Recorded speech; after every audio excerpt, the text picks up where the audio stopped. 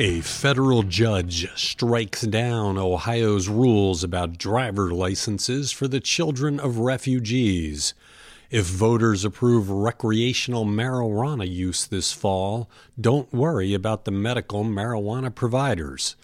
And the China coronavirus is not interfering with the supply chains of Northeast Ohio manufacturers. It's the Wake Up from Cleveland.com for Thursday, February 27th. I'm Cleveland.com editor Chris Quinn. More than 4,000 Ohioans, mostly teenagers with immigrant parents, can get driver's licenses and state IDs following a federal court ruling on Wednesday. U.S. District Judge Enbin Sargas, Jr. struck down two Ohio Bureau of Motor Vehicle policies, one requiring a parent or guardian to prove their lawful immigration status to co-sign a teen learner's permit and license, and another that did not permit certain documentation from refugees to be used to obtain a driver's license or state ID. Both policies were imposed on the children of people suspected of entering the U.S. illegally, as well as refugees. The judge rejected every argument the state made. The BMV has yet to decide whether it will appeal. With another recreational marijuana ballot measure circulating, Cleveland.com's Andrew Tobias took a look at how other states have handled the transition from a medical-only program to full adult legalization. The upshot? Existing growers and vendors tend to benefit from their first mover status, especially if the state helps to protect them.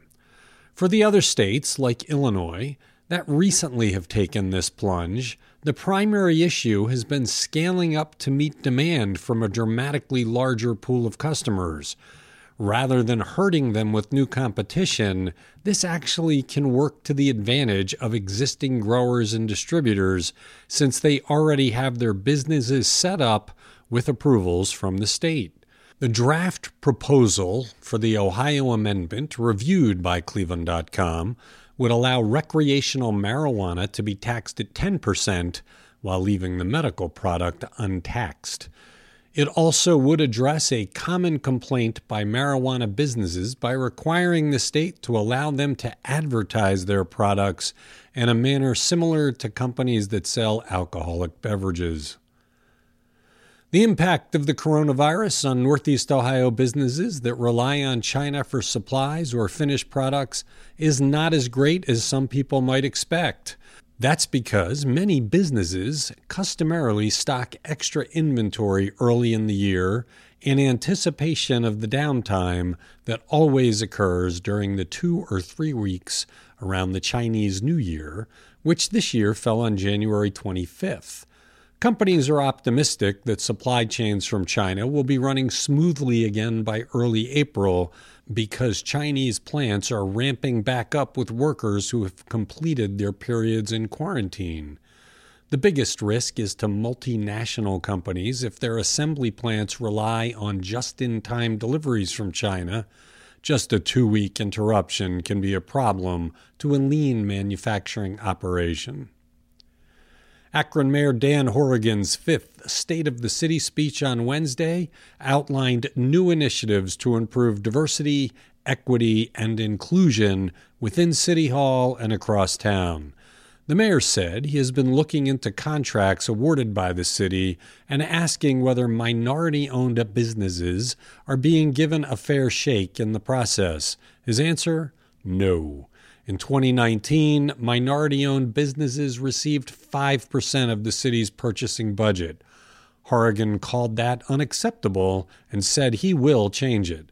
He plans to revise the city charter to include best practices for buying goods and services, create a process to be more transparent, and hire experts to guide the city. Ohio senators are cool to propose legislation that would exempt the state from daylight saving time. The Senate on Wednesday instead adopted a non-binding resolution urging Congress to take the opposite action, make daylight savings time permanent nationwide.